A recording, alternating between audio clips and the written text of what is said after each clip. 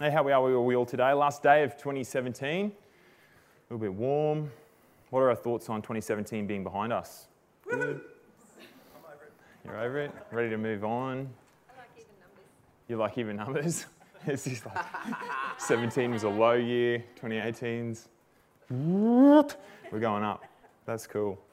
Yeah, it's interesting to sort of like sit at the end of a year and take stock of what's happened in that year, and I'm just going to keep talking while I get my water, and take stock of the year. And then, when we're looking into a new year, see what we're going to change. I know New Year's resolutions are a bit whatever, but it's good to see where we come from and where we're going and realign.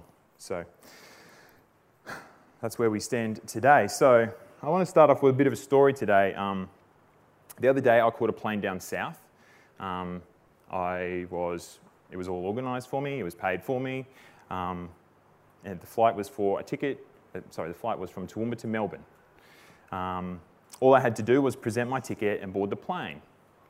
And on my ticket it said, you're going to Melbourne. On the plane departures screen it said, this plane's going to Melbourne. So I got on the plane, and this really, really bizarre, crazy, weird thing happened to me. I actually ended up in Melbourne. What? Get out, yeah? So I boarded a plane that was heading to Melbourne, and I ended up in Melbourne. And some of you, I know all of you, not just some of you, all of you are looking at me like, what, man, you're crazy. The heat's got to your head, whatever. It's not unusual. That's expected, yeah? Your ticket said you were going to Melbourne. Why would you be surprised to end up there? Why would you expect anything else? And yeah, absolutely, you are correct. I'm crazy. But you see, this airline company, they owned this plane, and they had organised well before my ticket was bought that this plane was going to fly from Toowoomba to Melbourne. And on this date, all things being equal in the weather, mechanical, personnel issues, whatever, everybody that was on board this plane was going to end up in Melbourne. So that's a little bit of a sniff of what is to come today. Some of you probably have already clued onto it if you've been on Facebook in the last day or two, in the Willowburn page. And it's a deep subject today, but it's a joyful subject as well. And it's one that we're going to round out our identity series with. And it's the statement that you are predestined. Now, I understand this can sometimes be a bit of a divisive topic, and so I just want us today to just put aside any of our preconceived ideas, and we just want to open ourselves up to pure leading from the Holy Spirit. So let's pray. Oh Lord, you're beautiful. Lord, as we have sung just before I came up here, we just pray, Lord, that you would restore right spirit in us, and we would lower ourselves, that we would be made nothing, Lord, and we would open ourselves up to the truth from your word. Help me, Lord. Give me the right words to say.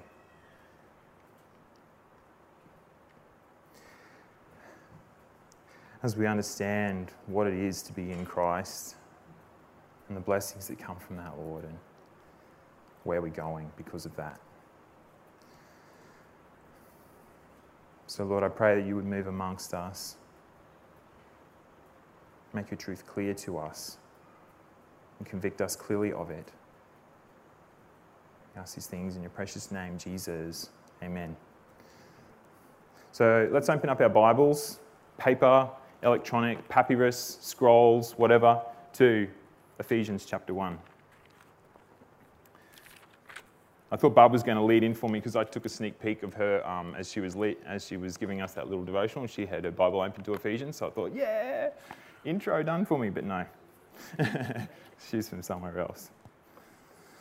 But thanks for that, Barb. That was very, I think, very prophetic in a way, what you had to share. Thank you.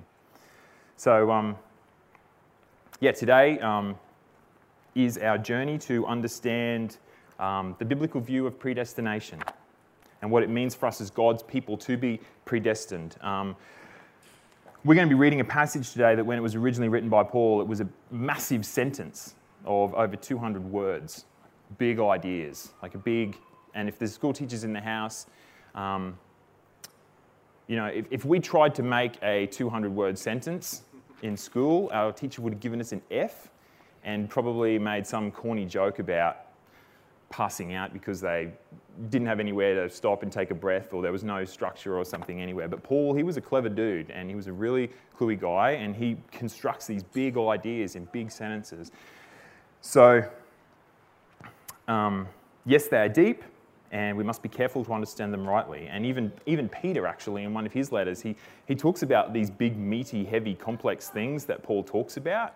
And he said, yeah, they're sometimes hard to understand, but some people have understood them wrongly, and they've ended up in a whole world of hurt. So we've got to take Peter's warning as well, and let's understand this rightly. So, I just want us to understand this rightly in all humility, under illumination from the Holy Spirit. So let us read Ephesians chapter 1. We'll start in verse 1. Paul, an apostle of Jesus Christ by the will of God, to the saints who are in Ephesus and are faithful in Christ Jesus. Grace to you and peace from God our Father and to the Lord Jesus Christ. Blessed be the God and Father of our Lord Jesus Christ, who has blessed us in Christ with every spiritual blessing in the heavenly places, even as he chose us in him before the foundation of the world, that we should be holy and blameless before him. In love, he predestined us for adoption as sons through Jesus Christ, according to the purpose of his will, to the praise of his glorious grace, with which he has blessed us in the beloved.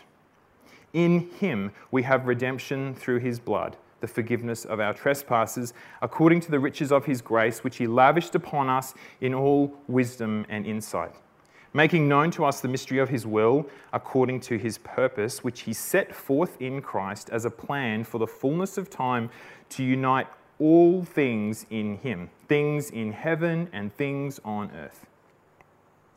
In him we have obtained an inheritance, having been predestined according to the purpose of him who works all things, according to the counsel of his will, so that we who were the first to hope in Christ might be to the praise of his glory. In him you also, when you heard the word of truth, the gospel of your salvation, and believed in him, were sealed with the promised Holy Spirit, who is the guarantee of our inheritance until we acquire possession of it to the praise of his glory. And we'll just leave it there. So firstly, audience and context of our passage. That's how we always have to start understanding passages in the Bible. We need to understand the audience they're written to and the context that they sit in. So Paul here is in Ephesians. He's under house arrest in Rome, and he's writing to the Ephesian church. Now, who's he addressed in the intro? Who's he addressed in verse 1? The saints, that's right, the faithful in Christ Jesus. So he's not just talking to any sort of Joe Blow that's bouncing around the edges, sort of flitting into church once in a blue moon, sort of just there for the social life or anything, actually hasn't committed themselves to Christ. He's not talking to those people. That's not the audience. All right, the audience is the faithful in Christ Jesus, the saints, the legit Christians, the ones who, in the eyes of God the Father, are wearing Christ's robes of righteousness. That's the audience. Now, curiously, this passage is often the go-to passage when it comes to finding out what predestination is. And yeah, funnily enough, that's what we're going to do today, which is a bit ironic. We're using that today. But to understand the idea of predestination properly, we need to understand the overall theme of this passage. And there's a larger theme at play in this passage. And this overall bigger theme is the sort of like the screw that drives all the other ideas in this passage. And so this other theme, this main theme, was mentioned about 10 times through that passage. And you've probably picked up on it. It was said a lot as we read through it. There's a few variations there. Does anyone know what that theme is? I emphasized it every time. In Him, in Christ, in the Beloved, in Him, in Him, in Him, in Him, in Him. Did I say it 10 times yet? In Him.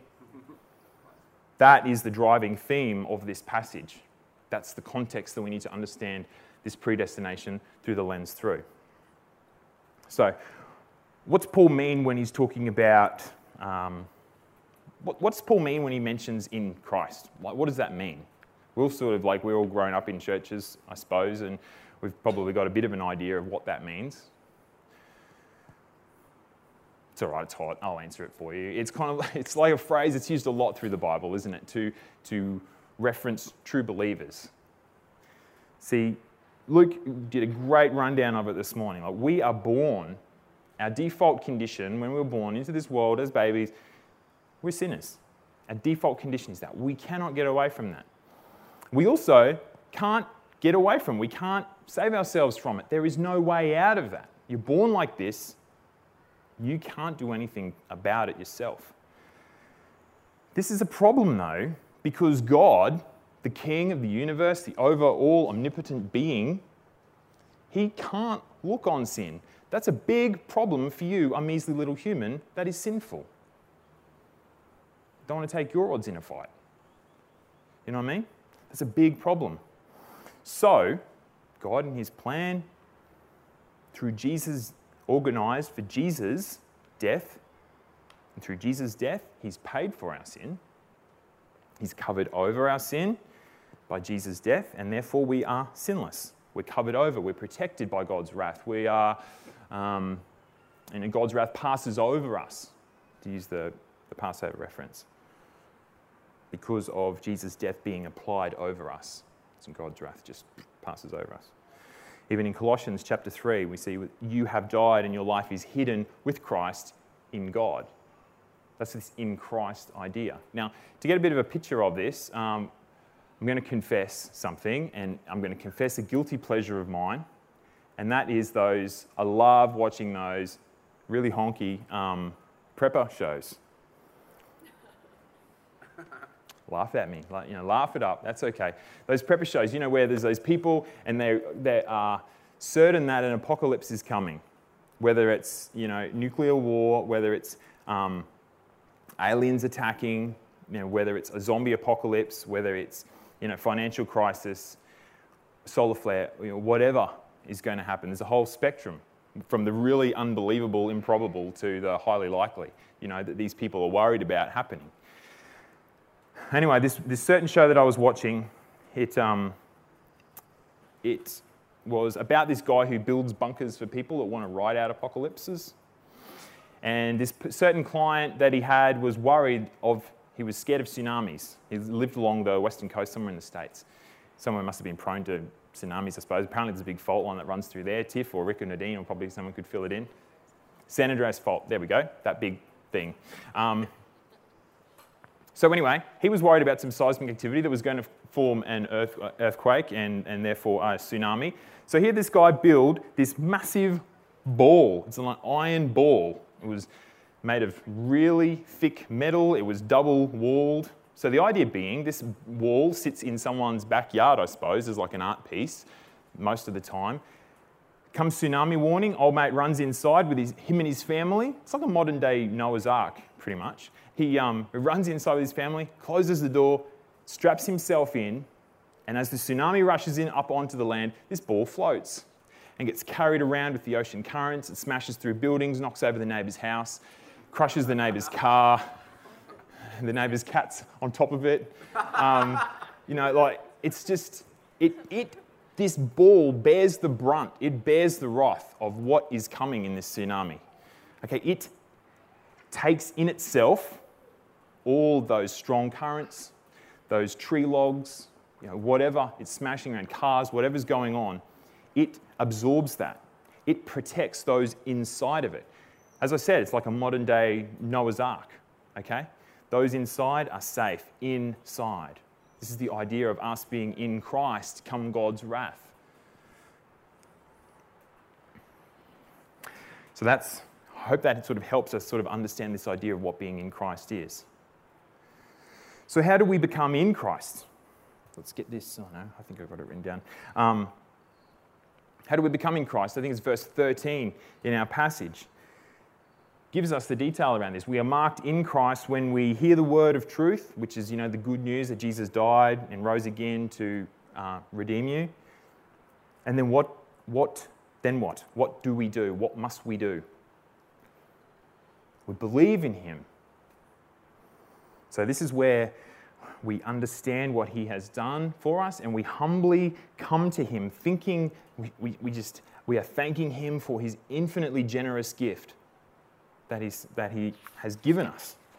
And we turn our back on our old self, and we talked about this in the Bought with a Price session. Like, that old sinful self is then dragged out into the town square. It is rightfully murdered. It is nailed up on the cross with Jesus. Jesus was. And then the new man, the new person, rises to life, as Jesus also did. And then it's then that we are sealed with God's Holy Spirit, and that is his guarantee that you will, capital letters, will ultimately be welcomed into that rich inheritance that comes as part of being as God's family. So that's our background of what in Christ means. This idea of in Christ. This, not predestination, is the main event of this whole passage. This massive sentence that Paul's constructed, this big convoluted thing, it's got lots of complex little parts of it going on. This whole sentence is constructed around the idea of what is in line, what is promised for those in Christ. So with that under our belts, we can rightly then apply that lens to understanding what predestination is. And we can get the right idea of this smaller idea, predestination. So let's dive in, verse 3. Blessed be the God and Father of our Lord Jesus Christ, who has blessed us in Christ with every spiritual blessing in the heavenly places, even as he chose us in him before the foundation of the world, that we should be holy and blameless before him.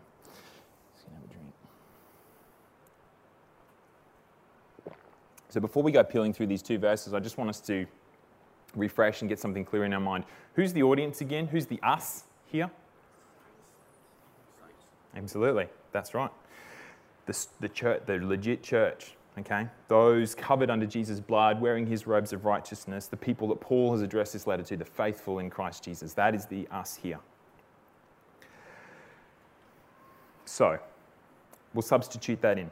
Blessed be the God and Father of our Lord Jesus Christ, who has blessed us in Christ, who has blessed the faithful in Christ Jesus with every spiritual blessing in heavenly places.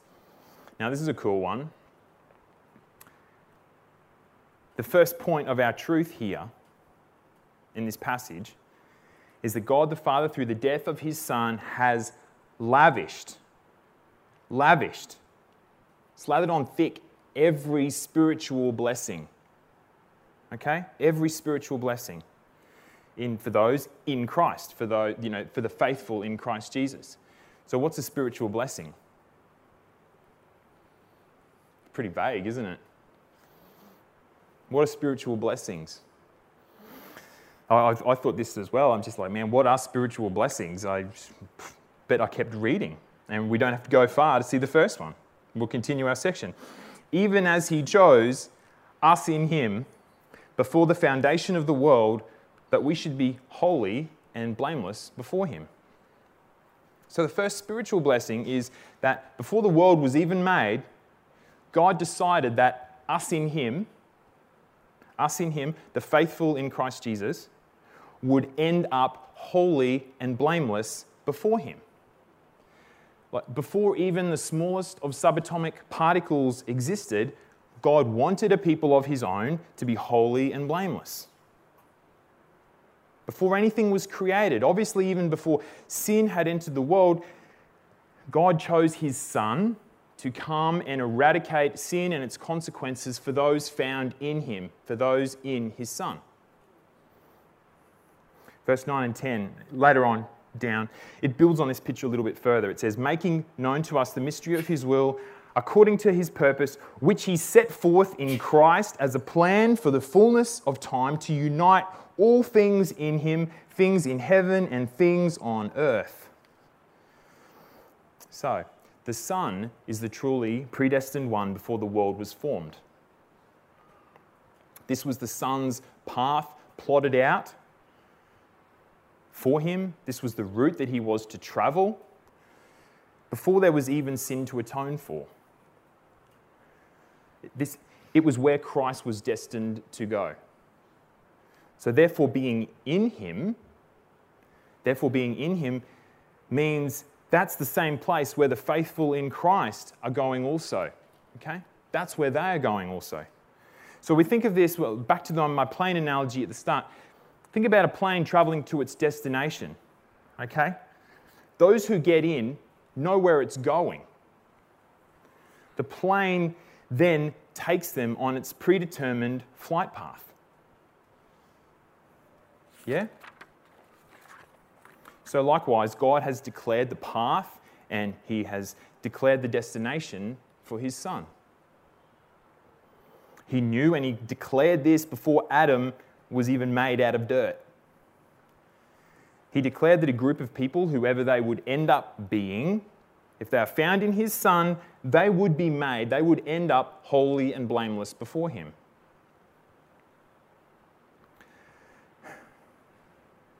So whoever you are, it doesn't matter. Like, if you are in Christ, this blessing is for you.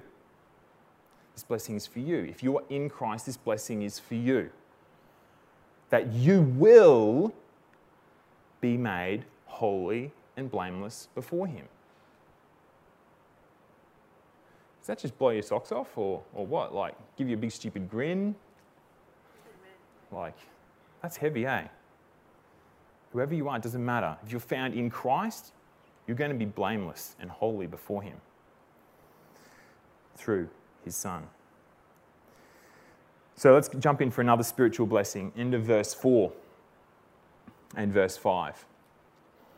In love, he predestined us for adoption to himself as sons through Jesus Christ. So here is God's primary attribute. Like, what is God's... What is God? God is love. Exactly. 1 John tells us God is love. It's the thing we're told that God actually is. God is love. And this is his primary attribute, and this is directing his action. Out of his great love, he predestined who? Us, the saints. Exactly. The faithful in Christ Jesus. So interesting point to note here. That predestination is counted as one of the blessings for those who are in Christ. This is one of the blessings for those who are in Christ. Remember, Christ is those in Christ. What's coming for those in Christ? This is the overall theme. Predestination is one of these blessings. So in other words, predestination to adoption into God's family as children is for God's people only. Predestination doesn't apply to anyone that is not God's people. Anyone that is not in Christ, it doesn't apply to them. Well, they're predestined, I suppose, to another place, but adoption and sonship of God only for those in Christ. So, it also doesn't apply to anyone who is yet to receive. If someone is not in Christ, if they are yet to receive God's saving grace in their life, predestination does not apply to them. This adoption, this predestined into adoption as sonship, does not apply to them. So those outside of Christ they aren't predestined into God's family. If right now they're not in Christ, they're not predestined into God's family. This is how predestination works. Even if they might become in Christ at a time later in their life. When people are marked in Christ, this is when they become predestined. Their destination into God's family is made certain.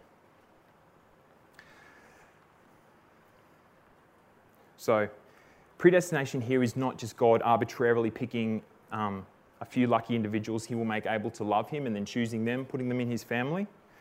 Predestination here is also not God looking into the future before the world began, seeing who picks him and then picking them back. These are not the predestination from this passage. These are not predestination from this passage. Predestination in this passage is the all-powerful, sovereign over free will creatures, loving King of God of the universe, sealing with his own Spirit the absolute epitomical certainty, okay, of all those who humble themselves, repent of their sins, believe in him, and are found faithful in Christ, his Son, to be adopted into his family as his children. That's what the predestination in this passage is talking about.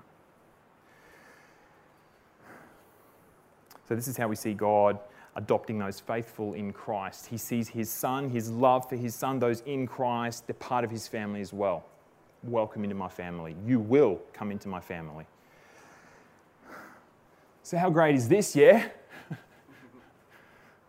God's love of those found in his Son guarantees adoption, his adoption of those into his family.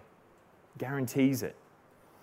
So to think about this, imagine a poor child in a developing world being adopted into a billionaire's family.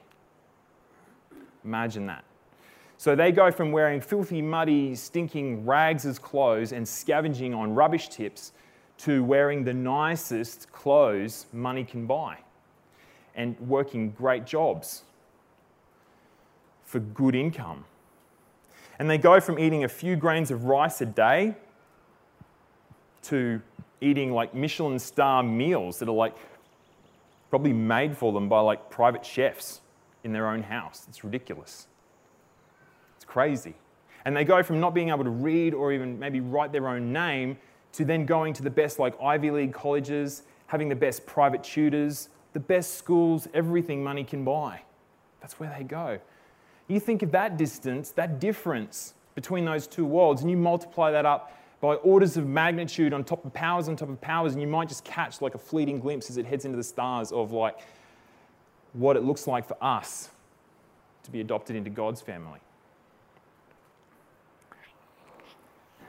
God's loving will here is explained. His loving will is the absolute certainty that all of those found in Christ, the faithful in Christ Jesus, will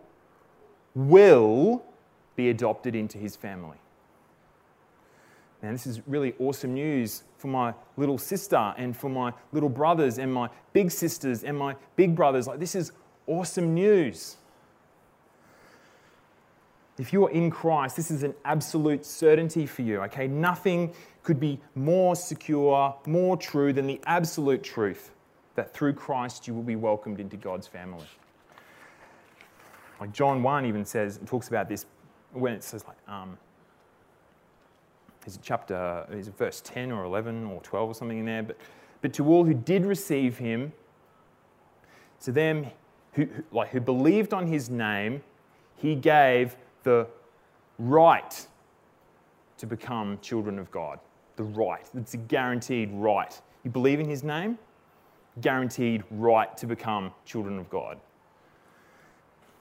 So think of that plain illustration from earlier, and I know it's not a perfect analogy, but imagine it is, and you don't have weather and mechanical and personnel issues to deal with, okay?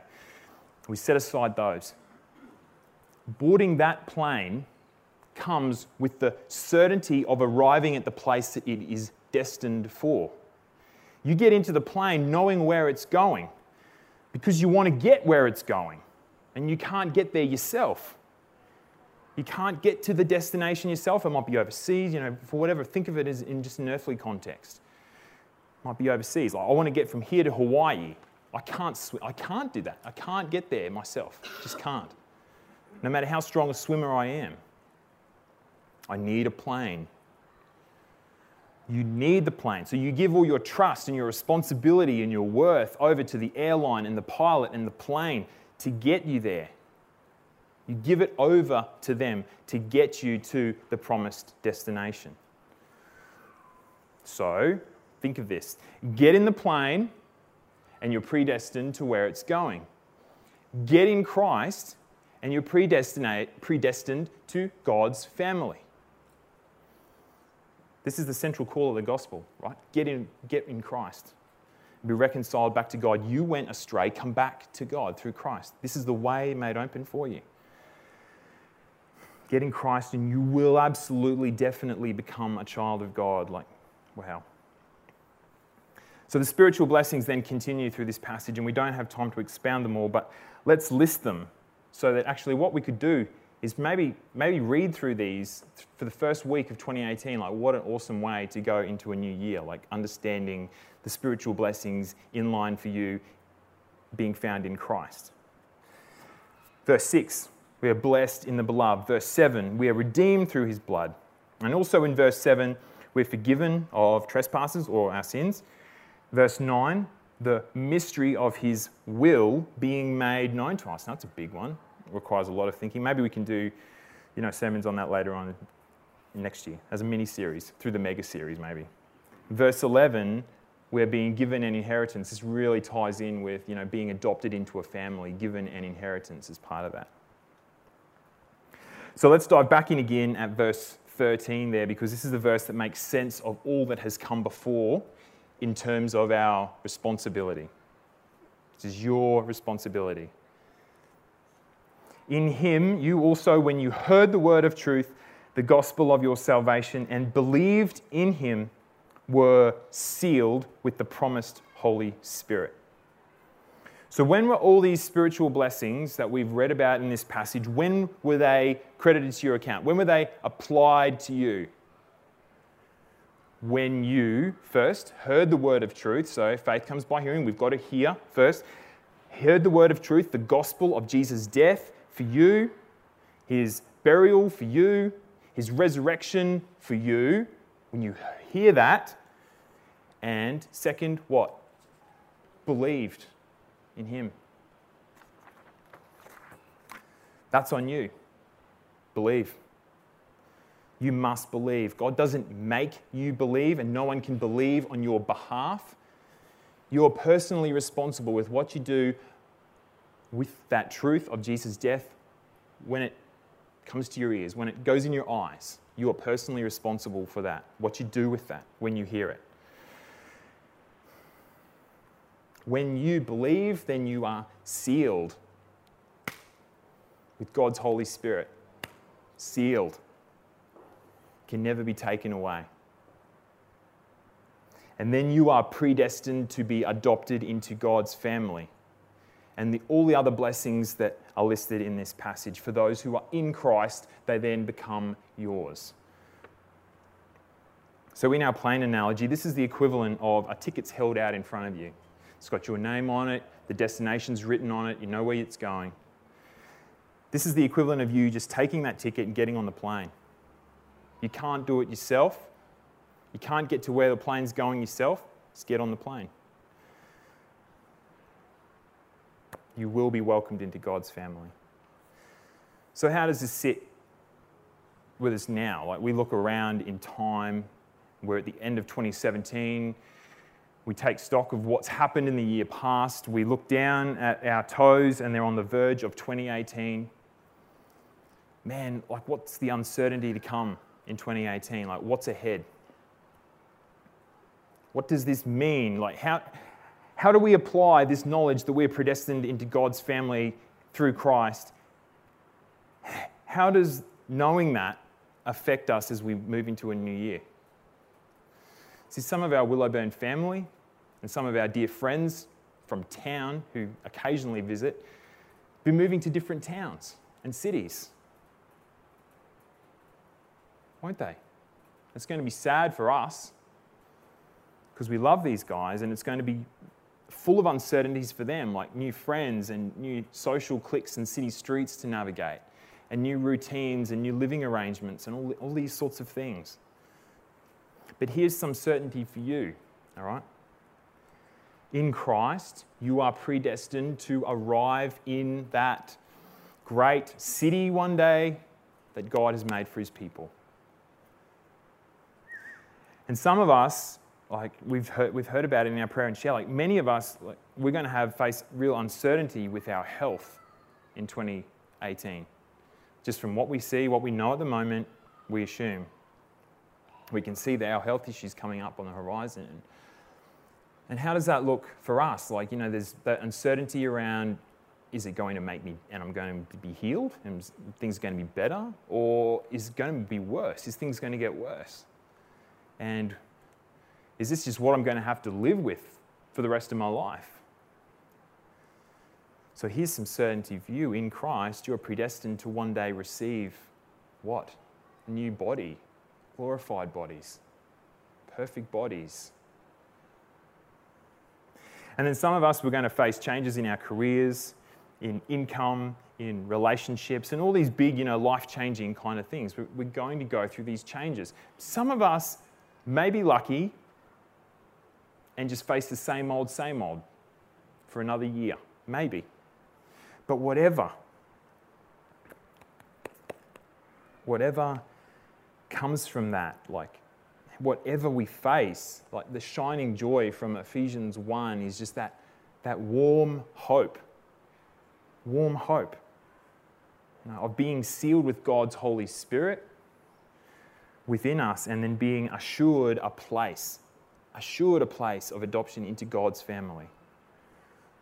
And this is a great truth, and it should shine brighter in us, and it should be brought to mind more frequently the harder and rougher life gets. We should think about it more. So, Christians, lift your eyes. Lift your eyes. This is good news. Look out into 2018 and knowing that, through Christ, whatever comes your way, you're predestined for adoption into God's family. That is awesome news. Let's just pray. I'll just pray and tie in with communion as well. So, if you are in Christ, this is where we remember the work Jesus sacrificed, really. Coming from heaven to earth to die for us, to seal for us, to ensure a way back to God for us. And this is where we remember it. So if you're in Christ, I just want to invite you to come up and take this, eat the bread together. Eat the bread in your own time, and then hold the wine, juice, and we'll drink that together. So I'm just going to pray, and let's come up. Lord Jesus, thank you for preparing the way for us back to God. Thank you for the price that you paid to do that, making the way for us, Lord. Thank you that in you we can be made reconciled, we can be reconciled back to God. Lord, you have blessed us so much. Father, make us truly thankful of this meal. We praise you and worship you. Amen.